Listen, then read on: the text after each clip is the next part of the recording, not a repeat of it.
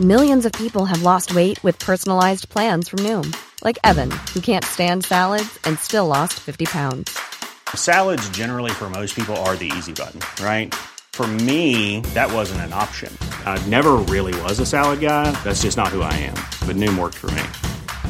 Get your personalized plan today at Noom.com. Real Noom user compensated to provide their story. In 4 weeks, the typical Noom user can expect to lose 1 to 2 pounds per week. Individual results may vary.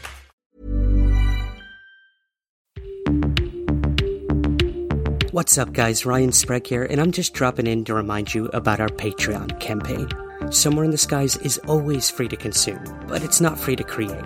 So if you want to help the show on a monthly basis, we have tons of rewards for you in return, including shoutouts on the show and website, bonus content and episodes, and free merch. Want to be my guest or pick a topic for the show? You can do that too. So if you'd like to learn more and to help support the show, visit patreon.com/somewhereskies. Thank you, and keep looking up. Today on the show, we're talking to Joe and Emmett Hayes, the UFO Bros. We had it analyzed, and this is aerospace-ready material, and that it was designed to withstand a tremendous amount of pressure, the type of metal it is. This is something that has been through a traumatic event. And this was right in the coordinates of the Needles crash on the banks of the Colorado River.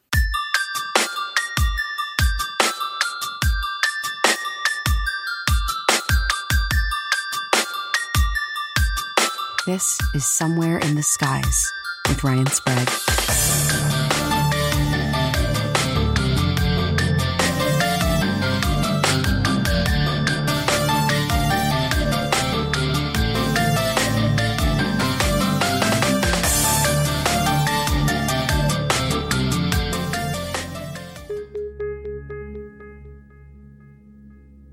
Welcome to Somewhere in the Skies. Today, we're just going to let loose and have a good time. And I couldn't think of two better people to do that with than the UFO Bros. Joe and Emmett Hayes are two brothers from North California who grew up looking at the stars and wondered what was out there. And now, 2 decades later, they are still doing the same thing. The brothers turned their hobby into a semi-profession, becoming two of the most insightful and funniest investigators of the UFO phenomena. While their methods aren't always by the book, their passion for explaining the unexplainable is incontrovertible. They bring attention to the subject through brotherly humor and irreverence, while at the same time giving it the respect it deserves. So let's get to our informal and sometimes uncensored conversation with the UFO Bros. I am here with the UFO Bros, and today we're just going to have fun. Like, this is not going to be the super standard list of questions, answer, goodbye. We're going to have a good time, because if there's something I love about you guys is that you take this topic of UFO seriously, but not too seriously. And I think that's what's lacking in this field so much. So we're going to have fun. We're going to get a little crazy. We're going to look at some interesting stuff that you guys are in possession of that the world has not really seen yet. And I'm so excited for that. I just want to get to that. But before we do that, I want to ask you guys, I mean, this is kind of about all of us coming together, figuring out, like, you know, how we got into this stuff. So, origin story for the UFO Bros. How did you guys get interested in UFOs? How did you come up with this idea of the UFO Bros? Yeah, let my audience know what you guys are all about. Sure. Well, it first started coming out of the same person. That was where we met. And actually, I'll tell you, we say this story over and over again. We've told it a few times. Alien autopsy. 1997. Yep. Okay, so, you know, here we are, our normal teenage selves, and we come across this video. They just, hey, it's my parrot. We come across this video, and it's amazing. You know, here's this alien body on a table. They're cutting it open. They're taking its brains out. They're cataloging its organs. And it just blew us away and really opened our mind to what's potentially out there. And so another thing I think that really sparked it was our older cousin gave us a book. It was just called Paranormal. And it was actually a beautifully bound book. I wish I still had it. And in it was everything. Loch Ness Monster, UFOs, Baghdad batteries, anything that's paranormal, strange, that stuff was in that book. And so that was like a huge thing for us. And so we've just been following it ever since. Bob Lazar also was a huge revelation. Will you shut that damn bird up? Shut up. Come here. There is a parrot in the room for those watching and listening. Oh my gosh. Love it. There she is. There she is. She is gorgeous, man. She loves FaceTiming. Thank you so much. What's her name? Her name is Noxima Jackson. Okay. So Bob Lazar, right? Yeah. Whoa. I know you know, because you guys covered it too, right? On your on your TV show. Wasn't it? You have a regular. This is your second season, aren't you? Yeah, we're going into our second season right now. I'm not like the main host, but I come on anytime there's UFO stuff, which is awesome. So cool. Jennifer Marshall, our prime investigator, she is no bullshit, like top of the line, skeptical believer, which I think is very important. Like she wants the facts, she wants the truth, she wants to go where the evidence leads her. So, when, we did Roswell, we did Area 51, and of course, that had so much to do with Bob Lazar, which is one of my questions for you guys we'll get to later on. But, sorry to interrupt. Please continue. Yeah, no, I mean, it just kind of spurred from there. And then in 2016, we had some life events that brought us together as adults in a different way. And we just was like, let's go to Area 51. Nice. And we went. And it was the most beautiful time of the year. If you're out there at the right time, it can be gorgeous. You just got to be careful when you're driving at night because it is possible to hit a cow. The pictures at the little alien with the dead cows in these cars. So you got to be careful. So disturbing. And then I know. Went to Roswell, and then we went to Aurora, Texas, and then we went to Needles, and then we went to Area 51. I mean, we've just spent so much time going there. And that, I think, is really what we do. Because some people, they research, and we need it. Some people. It's a different thing to actually go and explore it and find the Roswell crash site and find that monument out there in the middle of a field. It's like a needle in a haystack. Finding that, and then finding what the hell's at Area 51. And I think we mooned the guards in our special, by the way. Did you? Yeah, we did. Oh, well, hey. While we're at it, let's talk about that. Yeah. I mean, you guys are probably most well known now as being national television stars. So tell us about the special on Travel Channel. Joe, what did you think about it, brother? Because I know, Emmett, you're like the big believer, right? Oh. He's the talker, and you're the guy who just is like, always so stoic, which I liked in the special. So yeah, give it to me. Like, how did the special come about, and what was it like filming that? Oh my God. So the special, me and Emmett just started doing our normal podcasting. We just put a couple videos up on our channels, and then we just started getting phone calls of just production companies wanting to, hey, you guys want to do a show about aliens? We're like, yeah. So we started doing the pre-production stuff, pilot stuff, and then it just happened. It was really quick and surprising. It's awesome. How about you, Emmett? Like, what was it like getting contacted by a TV network and being like, we want you to go out and look at the UFO topic? I'm still like in awe that it happened to me. Like, it was something I never really saw coming. But man, like when you have a TV network behind you, the resources are amazing. So let me know, what do you think? Well, first of all, I just wanted to say, like, I imagine you feel this way the whole time. I just kept thinking, I'm really not supposed to be here. Like, I'm so lucky to be here, to be a part. Like, you remind yourself that of every minute. You're like, I'm not supposed to be here. But oh my gosh, with the resources of travel and the showrunners and all the people that really are the stars, as far as I'm concerned, because Joe and I, we talk and we do what we do, but these people, they assembled that in less than 2 months from start to finish. I don't know how they did it. They were literally editing while we were going to different shoots and stuff and interviews and that sort of thing. But it was great to be able to get involved with people that are making more waves in this topic, bringing in Bob Lazar, Jeremy Corbell, who has done a phenomenal job of covering this topic in ways that's really connecting with people. And that was kind of our whole premise was mysterious is great, but what do you like the normal people think? So going to Area 51 was the perfect opportunity. You know, we interviewed some great people. We interviewed the guy that wanted to fornicate with the alien.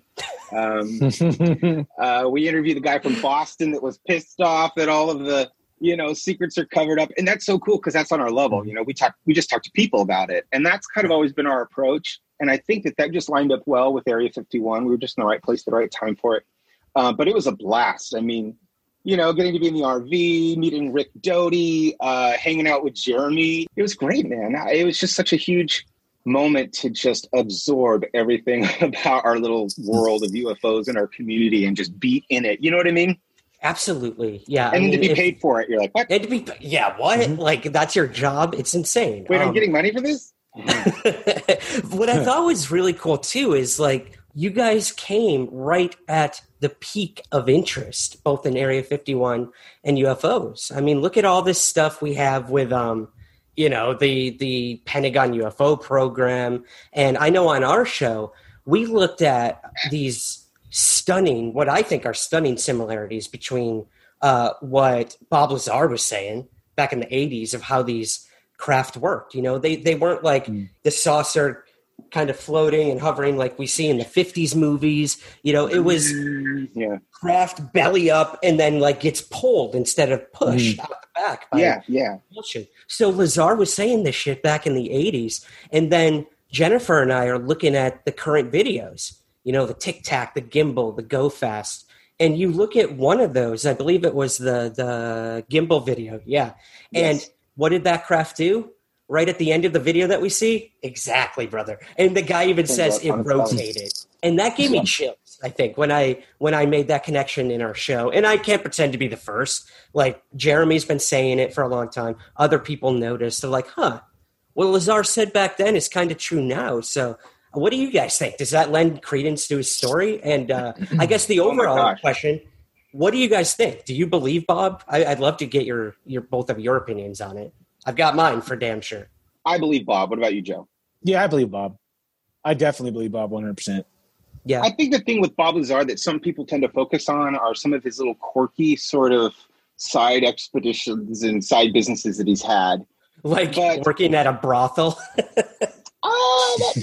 But to be honest with you, if I was to bring somebody into an extremely super secretive black project, I would look for somebody who is easily discreditable. Is that a word? Discreditable? It is today. Yeah. Let's go. Discreditable. And he's the perfect person for that. And he's also you know, a physicist and he thinks outside the box. And that's the kind of person I think you'd want to look at in exotic technology. You wouldn't want to bring the guy necessarily, you know, that's writing the papers and he's the book smart guy. And because I think there's one thing that Bob was able to do was technical application, actually build the things and touch. He was a hands-on guy. Right. I don't want to say anything, but you got a drizzle on your drip of your chin there. Yum. What is it? Flavor saver. Oh. It's just, what are you drinking, man? What is that? That looks so good. Sitting there talking to me. So we are having a cold brew with light sweet cream and some pumpkin foam, no topping. With a parrot. It's our favorite. I love it. I'm like, of course I have to have a parrot, and of course it has to be rainbow parrot. I mean, like, can I get a more inconspicuous bird? I don't know. I don't know. I love her. She's my TV bird. I got her after storming Area 51. Oh, that's awesome. What a like good permanent souvenir, right? To remember. Right. Yeah. I love her. She's my friend. I guess, yeah. I'm with you guys. Like, I must admit, Here's my sort of passive answer, and I get shit for saying this a lot by the UFO community, but I've been vocal about my thoughts on Bob Lazar ever since I met him. I think in 2011 or 2012, he was speaking at the International UFO Congress, and he hadn't really come forward for a really long time. And the only thing that really brought him out to talk about it was George Knapp, you know, the guy who broke Lazar's story originally. And we got him up on the stage and had him do like a Q&A and go through everything. And I got to mic him, put the microphone on him. So I'm like, what does he smell like? Ooh, he smells like science. He smells like science and Element rocket fuel. 115. If you've ever seen it. It's got a little pungent sourness to it. No. Nice little metallicness. No, Yeah. No, he seems like the kind of guy who wears Old Spice to me. So yeah, I think I smelled a little bit of like the Fuji scented one or something like that. But oh no, man. I mean, putting the mic on him, getting to talk to him for a few minutes, like he just seems like such a down to earth, genuine dude.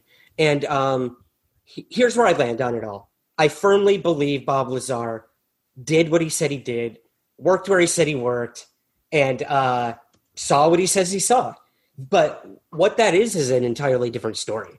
I mean, this could have been part of some big disinformation campaign, which is part of another individual who you guys spoke to that I want to talk to you about maybe in a little bit. But I believe Bob. I'm with you guys.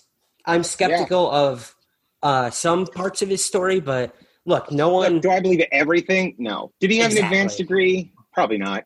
Anybody who's ever like put in a job on a resume might have been like, I was the top executive, but you just pump it up a little bit. Right. And frankly, some people can carry the knowledge and application to be at a PhD level, just not have the degree. So, I mean, it's whatever the words, I just put the words out, the people can determine what they think, it's just the words.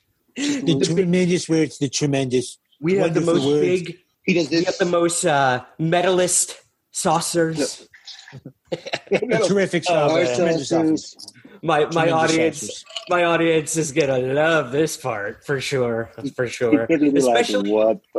Especially this week, or what do we got something going on in the United States in a couple of weeks. We won't go there, but what year are we on again? Yeah, what is happening? But yeah, I kind of hogged the first couple questions there. I don't know if you guys wanted to take the lead or I've got plenty for you. But yeah, if there's anything you need me to spill the beans on, I'm here too. So Joe had a question. When do you think you'll reach puberty? What? Hey, look, guys, I can't grow the beautiful facial hair you have, but dude, this is 2 months of growth. This is 2 months. Is it really? You look great, dude. You look like a guy that could be on TV. You know what I mean? You talking to him or me? You should be on TV. Oh, thank you. You have the face for it, man. Definitely. I was just telling my brother, I'm like, look at this guy. He's so young. I wonder how old he is. Actually, sorry, I'm going back. Bro, you're such a dick. I'm taking it as a compliment. Yeah, just take it. Some of us go through stages of life later than others, but I'll get there. Okay. I'm probably to reach myself. I'll probably solve the UFO mystery before I go through puberty, but that's a whole other puberty. You're gonna be like 80, and you're gonna look. Yeah. Oh yeah. I'm gonna ask you a question. Oh God, please go. Out of any of your investigations and research, is there one piece of information maybe that you could share with us, possibly you haven't shared with somebody else or you haven't talked about? Maybe even a developing theory, or I just want to know. I just like to know that. Absolutely. Yep. For me, it goes back to the pilot episode of the Mysteries Decoded television show where Jennifer and I went to Roswell like you guys did. And look, when I got approached for this television show and they said, we want to do a UFO show, I'm like, that's so cool. Yeah, if it ever happens, let me know. But that game, like all these producers and people say they want to make these shows and then it never happens and you're waiting months and months. But did your hair fall out? Mine did, man. Yeah. And I'm just like waiting by the phone and making lattes at my coffee shop and like miserable with my life. And then I get the phone call and I'm like, wow, they actually made it happen. They got a pilot, like a 1 hour special. And then they said they wanted to do Roswell. And right there, man, like Roswell is Roswell. It's awesome. But I also was like, really? Like this, we're doing the case that everyone's covered. Everyone knows every play-by-play of the events. Mm-hmm. So I told them, I'm like, yeah, absolutely. But we have to do something new. And we have to do something special and bring new evidence or like theories to the table. And I think we did. I thought we came up with some really cool stuff, whether it was the Ramey memo that we looked at, the guy who had that memo during the press conference and what it might have said. Have you gotten any further on that? We're still analyzing the memo. It's so hard, man. Like we've what? I'm gonna tell you a secret. Oh, I'm tell you a secret. Play with I've been playing around with it on Facetune because you can take the lines and bend them. Facetune, you can do things, right? But you can. If you manipulate the lines out, you can. I was starting to kind of get some, what I'm getting at is I want to solve that shit.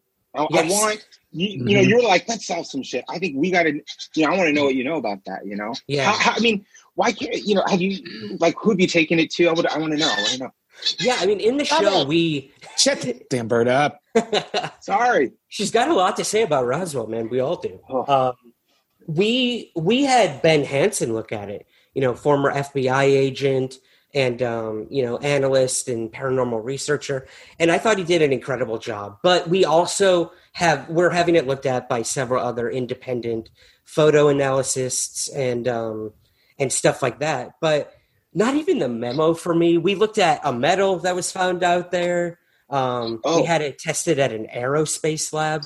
And that came from Frank Kimbler, this dude who lives out in Roswell. Yeah. And he's been digging out in the desert for like years now, looking for any evidence of a craft that crashed. And, being the earth scientist and geologist he is, he made shit happen. And he found what he believes that you've been to, that I've been to, which was the actual impact site where the craft supposedly came down. And he found metals out there. And we were like, holy shit, okay. He also found buttons, military-grade buttons that would be on Army outfits. Yeah, because you need tons of Army people to pick up a weather balloon, of course. Of course, yeah. Let's have hundreds of officers out there on hands and knees picking up a losing buttons. Yeah. So, I mean, the fact that he found metals and the fact that he found military buttons from the 40s, that says a lot. Something crashed there in the 40s out there because it was so remote, no trash, nothing out there, yet he found these metals. So we had him tested at an aerospace lab in California. And, we go about it in the special of it was definitely the metal was not alien in the sense that it was extraterrestrial, but we were really excited to find out that the alloys within the metal, the composition makeup, everything about this metal that he found out there was what we're using today in 2020. And it's being used on our most sophisticated aerospace shuttles and missions and stuff like that today by Elon Musk, by people like that on their spacecraft. So what the hell so familiar. Was that metal doing out in the desert in the 40s? I can't tell you. How big is the metal piece? He's got a bunch of them. I mean, the one we what's had... the biggest? The biggest one I saw was probably about, and I know this doesn't give much context, maybe like 3 inches long, 1 inch wide. So, Joe, you know about 3 inches, right? Can you show us? I know you have a pretty good eyeball on it. How about you're out of control? I hope you don't mind me jumping in on the metal. Yeah, we found a piece of metal. We're going to talk about that, right? Because yes, we are. Yeah, the things that you just said apply to this piece of metal because we had it tested. Ooh, good tease, brother. Yeah, I will definitely get there. I'm going to end on my Roswell banter or blabbering here with it wasn't it wasn't the physical evidence, to be honest, that really captured my attention in the research. It was actually somebody who came up to us while we were, cameras were off. We were getting ready to go to our next location. And this local in Roswell came up. And of course, he's like, what are you guys doing? What are you filming? And right. Like, something about Roswell. He's like, is it the crash? We're like, yeah. He's like, of course it is. Because that's all that happens in Roswell. That's what they're known for. And, Roswell's like 2 miles long. Right. Exactly. Yeah. The craft didn't even have the decency to actually crash in Roswell. That's just where they had to. Oh man! Even the aliens were like, right? Yeah. Yeah, exactly. Even the aliens were like, we're not gonna crash in Roswell. Nah. We're just gonna keep on. keep it on. So, so this dude comes up to us and he's like, so you know what really happened, right? And we're like, I mean, that's what we're trying to figure out. We've heard everything from weather balloons to Project Mogul to, an alien spacecraft. And he was like, nah, nope. And we're like, what do you mean? And he's like, look, this is a small town. Everyone knows someone that was involved with this crash. Everybody in the town, either related to or knew of somebody. And he said his grandfather was working at the Roswell Army Airfield at the time. And he told this guy that told us, and you guys might have heard this theory already, but it's one that I find really interesting.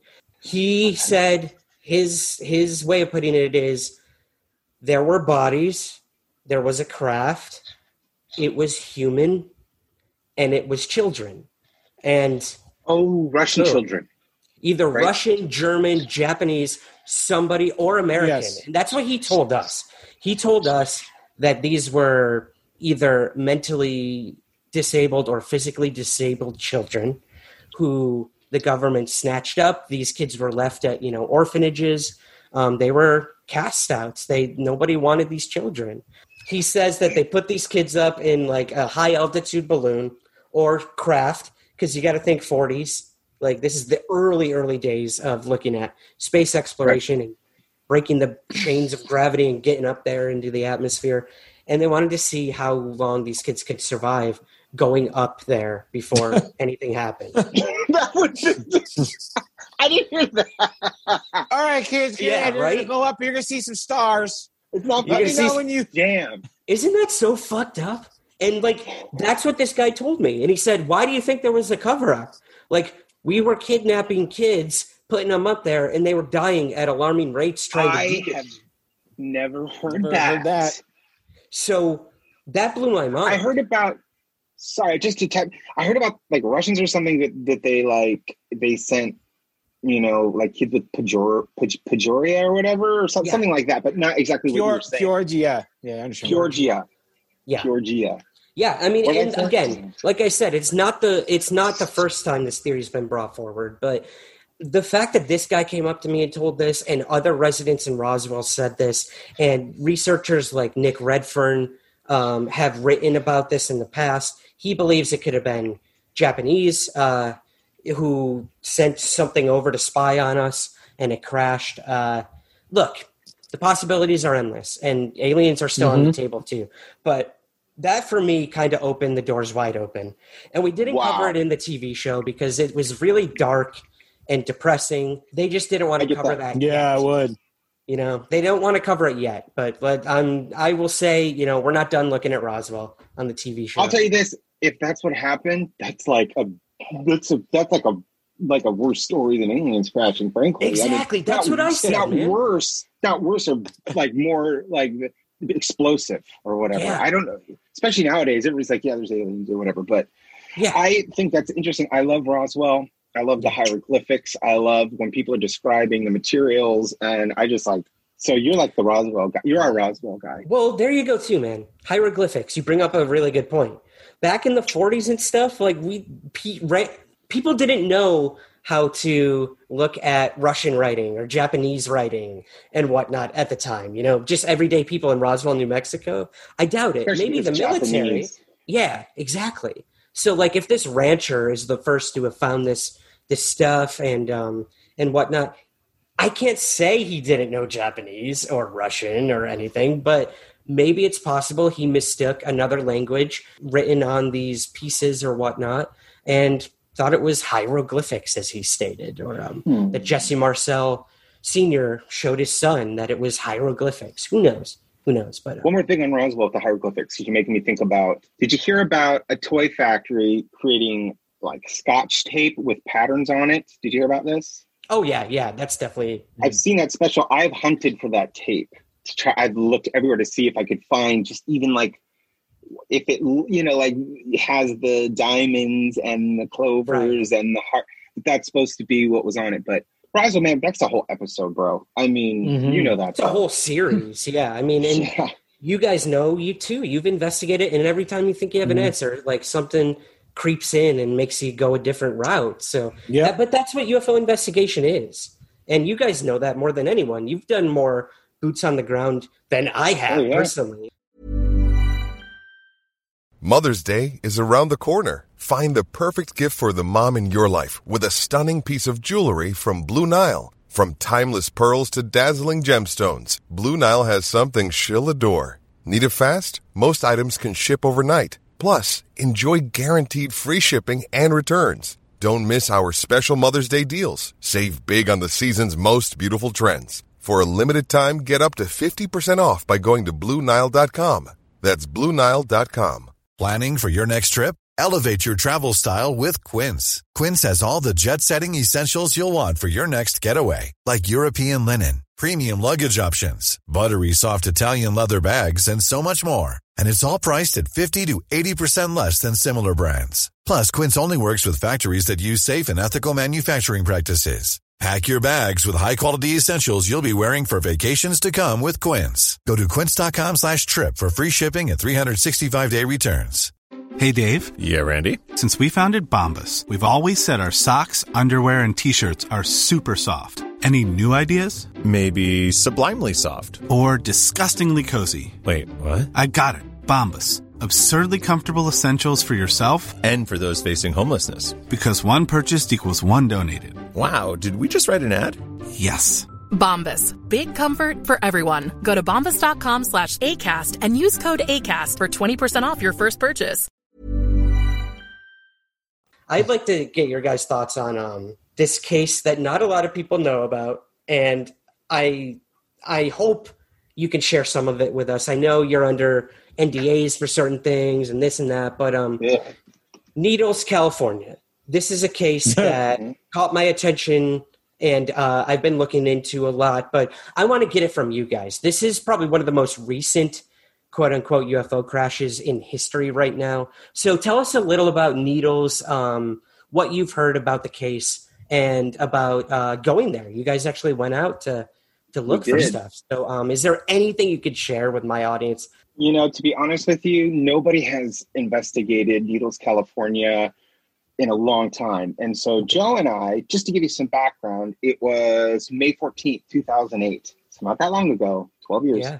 About 2 a.m., the residents of Needles, California, which, by the way, is like in the taint of California. It's like where California and Nevada and like there's like a little the residents saw this turquoise light screech across the sky, right? And then it came down, crashed into the banks of the Colorado River. This was so bright, it lit up the entire town of Needles. And they were calling the local radio station that night to report it and talk about it, tell people about it. A man named Frank Costigan, who has since passed, was one of the people that took those calls. So what we did is we started there. We started with Frank Costigan, who gave us so much information about what happened in 2008. So that night, after it crashed into the banks of the Colorado River, this UFO, this, who knows, it wasn't a meteor. It was definitely a vehicle of some sort, primarily because a squadron of helicopters were following it as it crashed. Then a Sky Crane came in, which is like a big helicopter that can lift really heavy stuff, comes in, picks up the object right into the sky, and they fly off. That morning, the town is overrun with seemingly scientists, possible people affiliated with the Army or the Navy, the Men in Black. The town, Men in Black. Oh, wow. They asked lots of questions. There was literally lines of cars coming into Needles, California. It was unlike anything they had ever seen because it's really a quiet place. They just love their trailers and their Chinese food and whatever they do there. By Chinese food, we mean it's really bad, not that there's Chinese people there. I just wanted to point that out. They have bad Chinese food. Okay. Is there bad Chinese food? Let's be honest. Yes, because when it's 115 degrees and you're eating some very hot sweet and sour pork. I didn't think about that. That just made my stomach turn. Yeah. You're It's all full of MSG, and then you're like, the water's not working. You guys don't carry Gatorade. Help! Oh my God. I'm thinking of Anchorman. Milk was a bad choice. Yes, exactly. Oh man. So anyway, just fun memories. Joe and I, we pop in here and there. Yeah. So how mysterious. There was a man named Bob on the river, okay, who was a man that was boating that night. Wait, you said his name is Bob?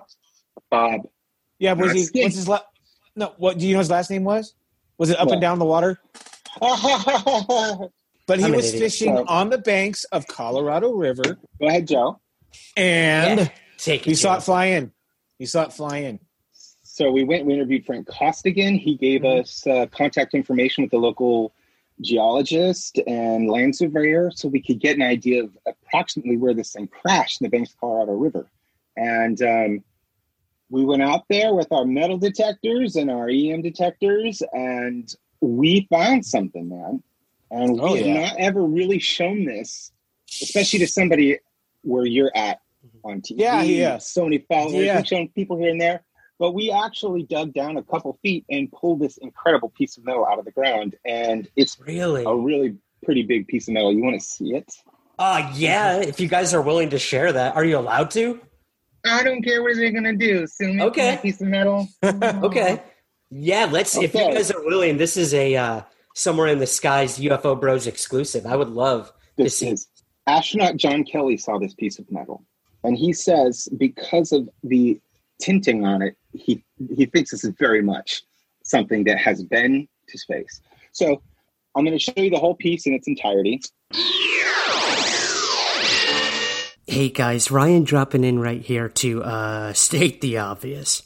There are some references right here and throughout this interview that reference something we're looking at.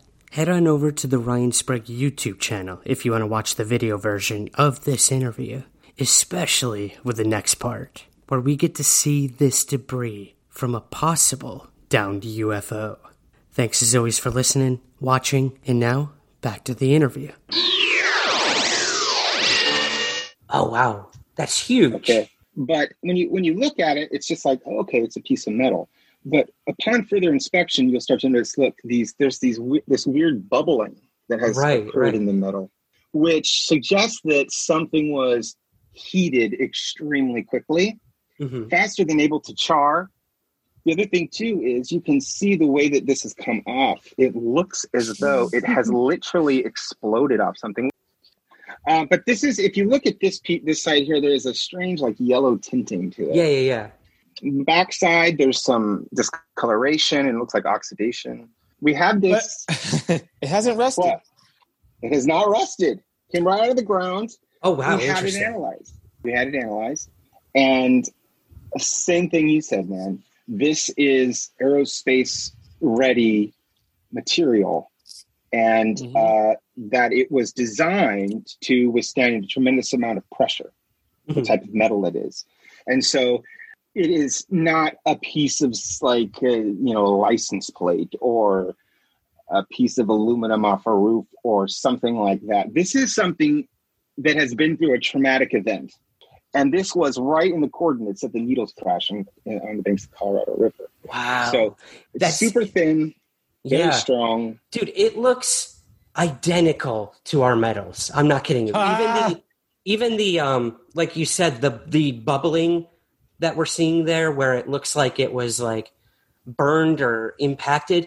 Ours had the same thing. And this was like a solid steel piece that you could not bend, you could not break, nothing. Yet it had those really interesting rivets in it and bubbling, like you said, like something very traumatic had happened. Wow.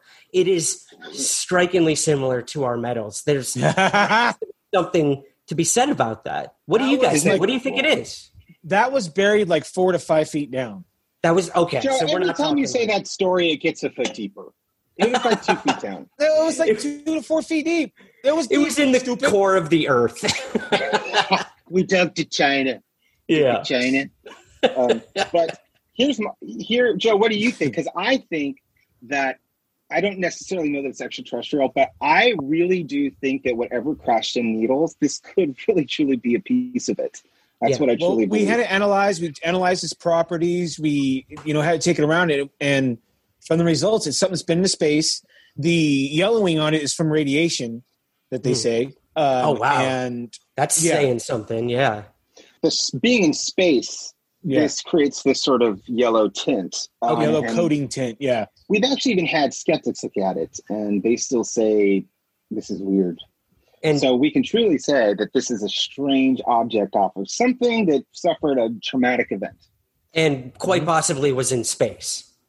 I really do think that this is possibly a piece of what crashed, because it sounds to me like potentially if Needles wasn't extraterrestrial, that it definitely was an advanced, potentially government experimental craft of some sort, which could explain this sort of launch grade alloy.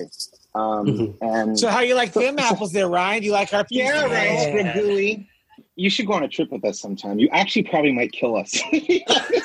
That'd be the funniest shit in the world. Oh my god! The poor sound guy in the back of the RV and executive guy, they were just like, "How are you still talking? It's been 12 hours." Yeah.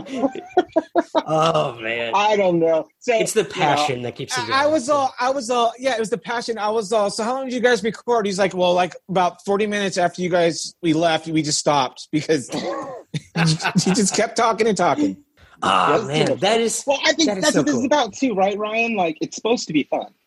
Absolutely. I try to remind people, this is a serious topic. Like, we're talking about possible kidnapping of kids by the U.S. government and killing them at a UFO crash, and also like the potential of alien life visiting our planet. It is a big thing, but come on, like we talk about the weirdest shit out there, and if we can't laugh about it every now and again, you're gonna be miserable. So just to let you know that Nick Pope, that was him letting go. That was his having a good time. Let's talk about that. You guys recently had. He didn't get anything that I was doing. I was doing the Donald Trump water bottle drink. He's like, what? What? Huh? What happened? Look, what was it like? He's a very thoughtful man. Yeah. Oh, he was a blast, and he went along with it perfectly. Yeah, he did. Like, I was able to really let go. And by that he means like unbutton the top button of his shirt. Right? Yeah. But no, he was great. Definitely a great, and I would like to have him on again. Nick Pope was the former UFO desk worker for the MOD in England and their UFO project, and you should know that by now to my audience. But So what did he have to say? Anything really compelling that he brought forward with you guys? My favorite part of the whole show is we ask him, we say, if there is a revelation about UFOs and extraterrestrials this month, potentially, what would the president say to the people? Walk us through that moment. And he does. For a minute, he actually got us silent. We were like, yeah. Did it happen, bro? Did it happen? Yeah. That's what it felt like. Wait, is this happening? Are you doing disclosure now? Like, is this it? Just yeah. He did really good. Like, the president will walk out. And I can't really do anything. But that was my favorite part. The guy is deep into what's going on over. Yeah. He's on Tucker Carlson. I know how much you watch Tucker Carlson all the time, dude. I know you love Tucker Carlson, don't you, Ryan? Oh, huge fan of Mr. Carlson. Hey, look. I'm pretty vocal about my political leanings and everything, but I try to keep it out as much as I can. Always, all this, but it's hard because this is a political issue. UFOs, we can all see. I didn't mean to bring up politics. Well, I did, but I didn't like to bring it up like in a big way. But hey, look, if there's anything I can say about Tucker Carlson, besides him as a person, he is taking this thing more serious than any news network, any news anchor, and he's doing a really good job at it. He's a smart guy. There's no getting around that. Tucker Carlson is a very smart guy. There's so much I don't agree with him on in the world, but hey, if he's going to be the one to get this thing out to the forefront, I am appreciative of that. And I just want it out. Yeah. You know I what just I mean? want it out. We want the truth. I don't care who does it. Just put it out. Just get it out. And that's how I feel, being just apolitical. And I was teasing you a little bit, but just being apolitical about it. I don't care if the Pope, I don't care. I want to know so that we can, I don't know, what are we going to do after all this is over?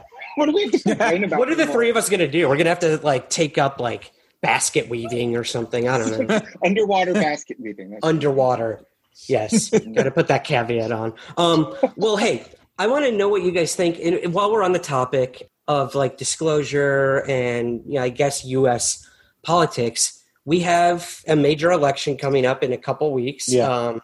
And, no matter which way it goes, Trump has kind of given us his thoughts and whatnot on the UFO topic.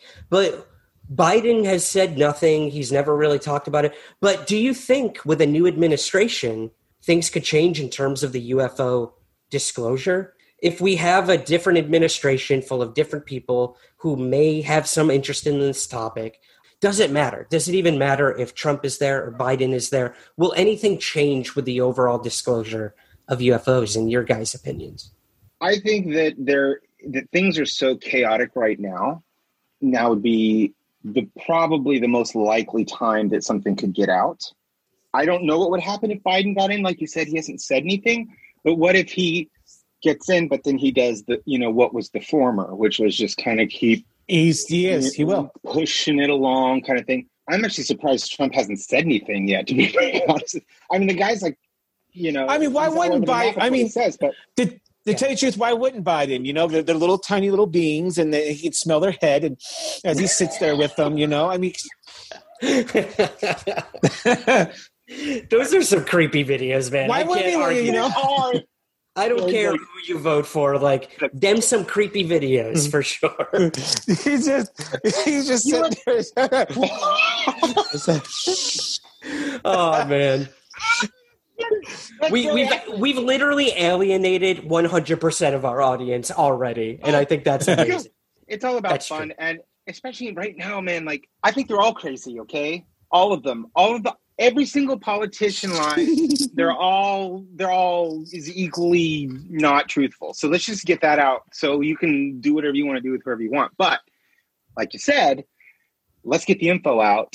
Hopefully we can get it. Well, okay. So one of your guests is probably the most controversial person in ufology from years past and even up until today.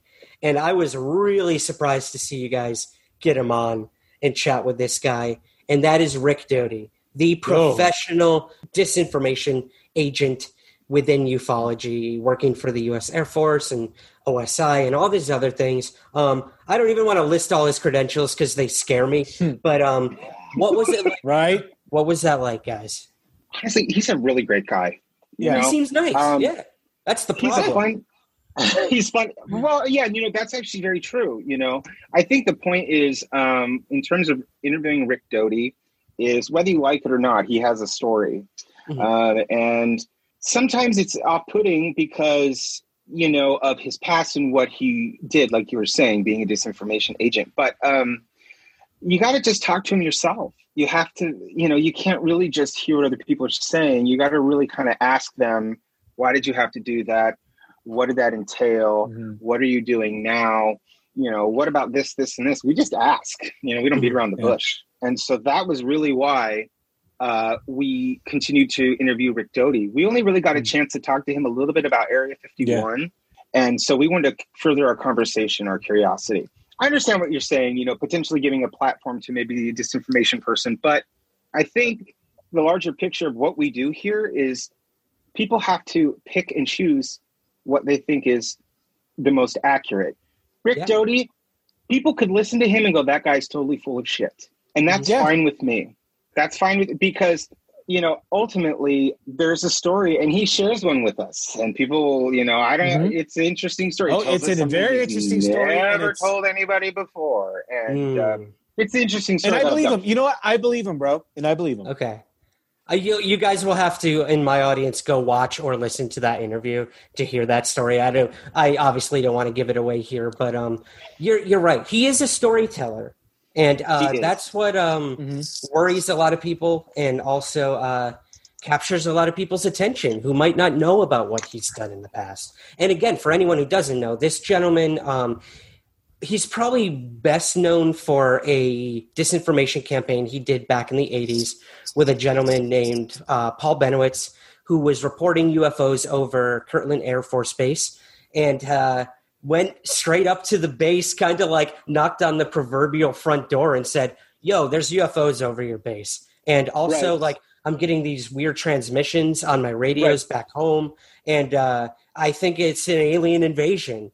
And meanwhile, the Air Force Base is like, holy shit, he like cracked our secret spy codes and whatnot and like frequencies. Like, this is a huge national security breach. And this dude is able to like hear this and experience this. Like, that's fucked up. We got to like do something. And when he came to them and said it's aliens, they ran with it. They're like, okay, sure. Totally, right. It's aliens. Yeah. They like get into it. They fed him, and Rick Doty was the gentleman who they hired to go to this guy and keep it going. Keep telling him there's an alien invasion coming. They would break into his home, him and these other spooks, and when he wasn't home, and like move shit in his apartment or his house, and just so he would become paranoid or think he was crazy. And they just kept doing this and driving it into this dude's brain that there was a pending alien invasion and the government knew about it.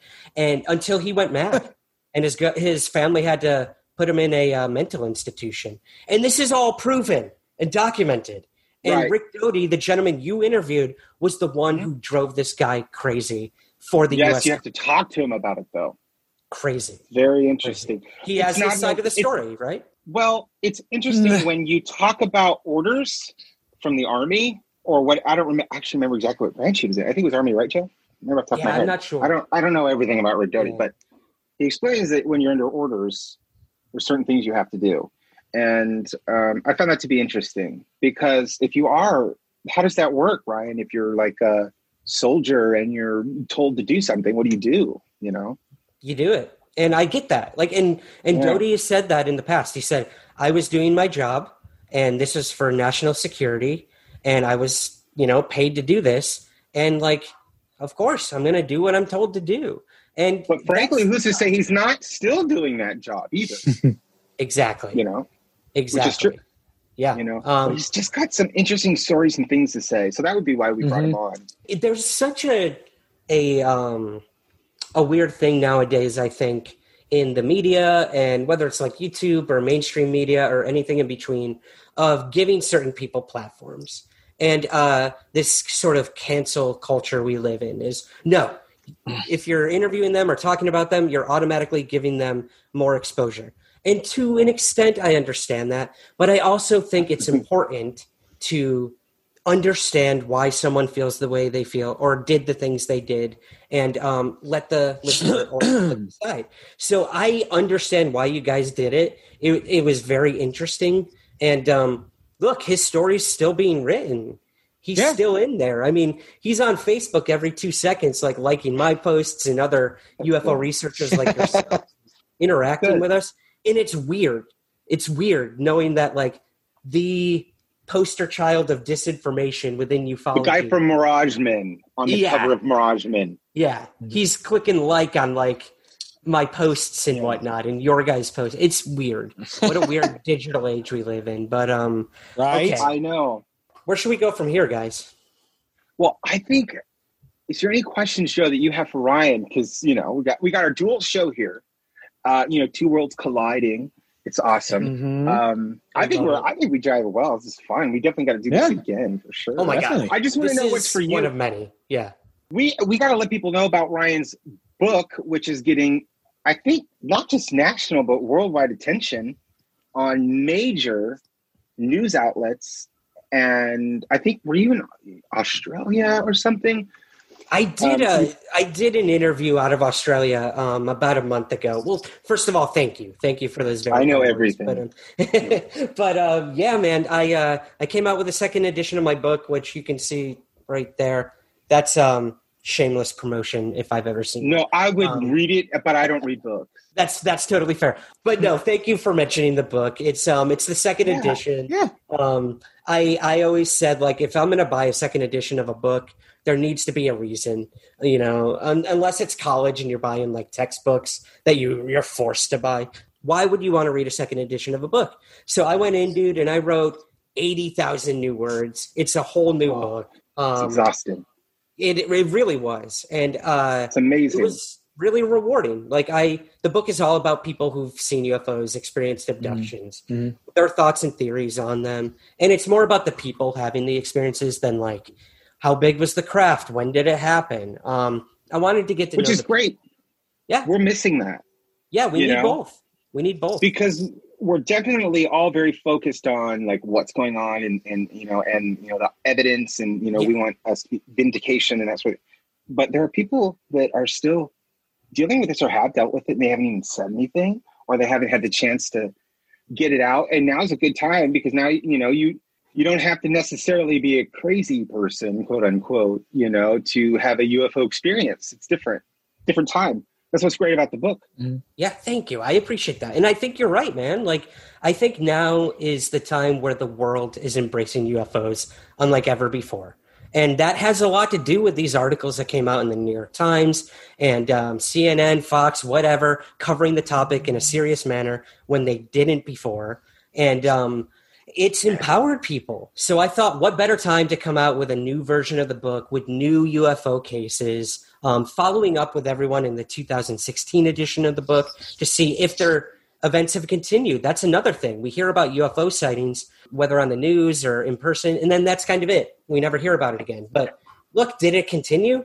Did these people see other things? Has the story changed at all? Like, I wanted to know. So I followed up with everyone and then brought new cases forward, and including one of the dudes who was part of the Navy Tic Tac UFO event.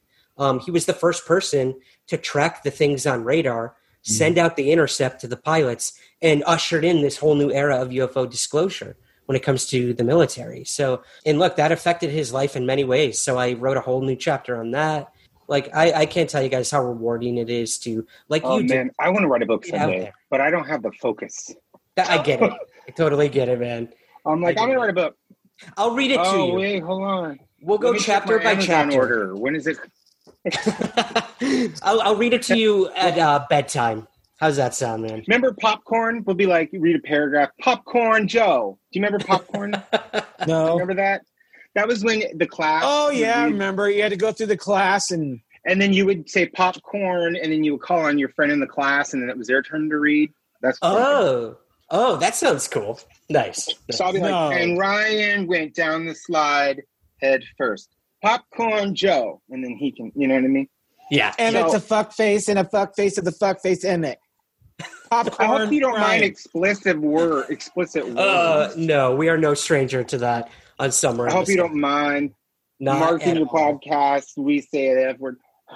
I know. I just got one of my videos on YouTube age restricted, and I'm still trying to figure out why. I don't know if it was like a fluke or what, but I'm like going through. I'm like, what the hell is so profane or needed to be censored in this? But we're seeing they're that like cracking down. I know. Yeah. They really are. I'm afraid that the UFO the conspiracy crackdown, I don't want that to reach into our community where we're really trying to get real information out.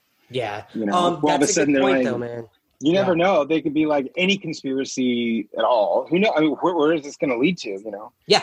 It's hard. It's hard. I know, like, the whole QAnon thing is being censored on all social media platforms right now, which, I struggle with censorship for sure. But if it's dangerous and it's affecting the real world in bad ways, like something like shooting up a pizza shop during Pizzagate or like drinking bleach to cure the coronavirus, those are real world. That's a great one. That's a tremendous one. I just want to let you know that I was a part of that. Drink the bleach. You'll be wonderful. Holy shit. That is spot on. I can't believe that. But you're right. Tell me about it. You're right. Like, when is it going to bleed over into ufology and the conspiracies that we cover? I fear that maybe we won't see as much UFO content on these platforms any longer. Just have to be cautious, I guess, of keywords and descriptions. Gotta be careful. And, yeah, it's a slippery slope. Put anything about It is. Mm. I do know though, like we've had a blast with you in this interview.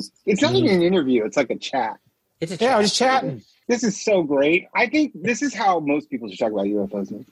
Yeah. So tell me about your PhD, and we don't have any PhDs, unfortunately. Fuck that shit. But I do. We are going to have to wrap up for Ari because my AirPods are dying. Oh my God, dude, that's totally fine. We are going to have plenty of more opportunities to do this. Oh, yeah, dude. We only scratched the surface today, at least on my end. And I know we could do this for hours, but no, this has been awesome. So I guess for my audience, before you guys go, where can we find you and everything you're up to and what comes next for the UFO Bros? Well, our website, realufobros.com. We're on all things social media at Real UFO Bros. So it's just the same handle. And on our podcast is called Probecast. So you just got to search in UFO Bros Probecast. And, it's slightly, a different approach, as Ryan said earlier. But most people enjoy, I think, our show. We get downloads. So check it out. Guys, this has been so much fun on my end. Thank you. I'm so happy we finally made it happen. And it's only just begun, right? Sausage. Yes, it has, buddy. Awesome. Take care, guys. Keep looking up. See ya. Bye.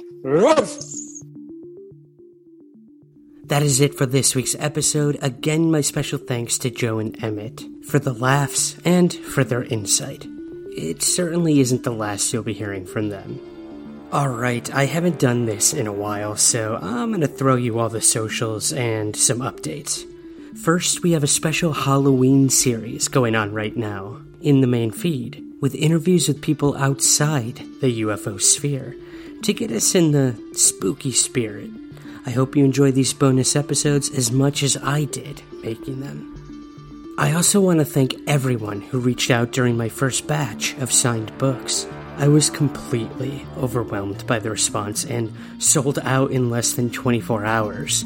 So I'll be doing another round of those in November when I'm back on the mainland and can get them shipped out accordingly. And I will be opening this up to international buyers as well. Again, my immense gratitude to everyone who bought the book. Speaking of which, I'm giving you an exclusive update right here about the audiobook of Somewhere in the Skies. It's done. It's getting its final touches. And it should be available very soon. Stay tuned on all my socials for that. And I can't tell you how amazing Beyond the Freight Publishing did producing this audiobook. I seriously was blown away. Again, stay up to date with that and everything we got going on with Somewhere in the Skies over on Twitter at Somewhere Skies and on Instagram at Somewhere Skies Pod. And we have a very active Facebook group as well with an extremely knowledgeable and positive community. Head on over to Facebook and search for the Somewhere in the Skies podcast group, and I'll let you in. If you haven't already, please take a few moments to rate and review Somewhere in the Skies wherever you get your podcasts. It helps us gain visibility and find new listeners. Thank you in advance. Lastly, the official store is open over at teepublic.com. That's teepublic.com. And just search for the Somewhere in the Skies store. And if you'd like to contact me personally about guest suggestions, news stories, or to share your personal UFO account, head on over to the official website and use the contact tab. That's somewhereintheskies.com. My special thanks to all my patrons over on Patreon, to the E1 Podcast Network, and most importantly, to you for taking the time to listen. I'll see you here next week, and remember, keep your feet on the ground, but never stop searching somewhere in the skies.